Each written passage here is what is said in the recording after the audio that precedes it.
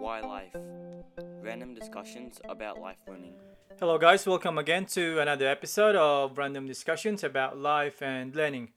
Today, we are going to talk, or I'm going to give you an update of my body adjustment after the daylight saving times here in Australia. Daylight saving time happened last Sunday. So, you had to move the clock 1 hour forward, and it basically stuffed up my body clock the whole week. I couldn't sleep at all. There are only like one night, and then last night, so 2 nights after that I had 6 hours or 5.5 hours sleep.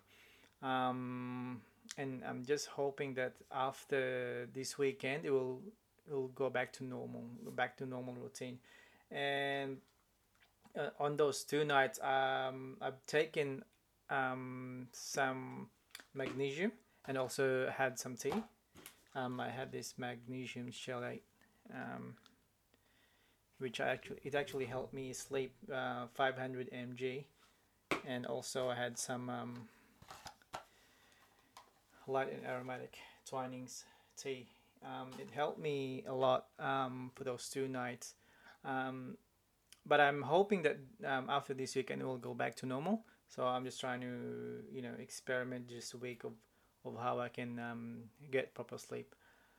All right, guys. We will go back to our book review in the next episode. Thank you.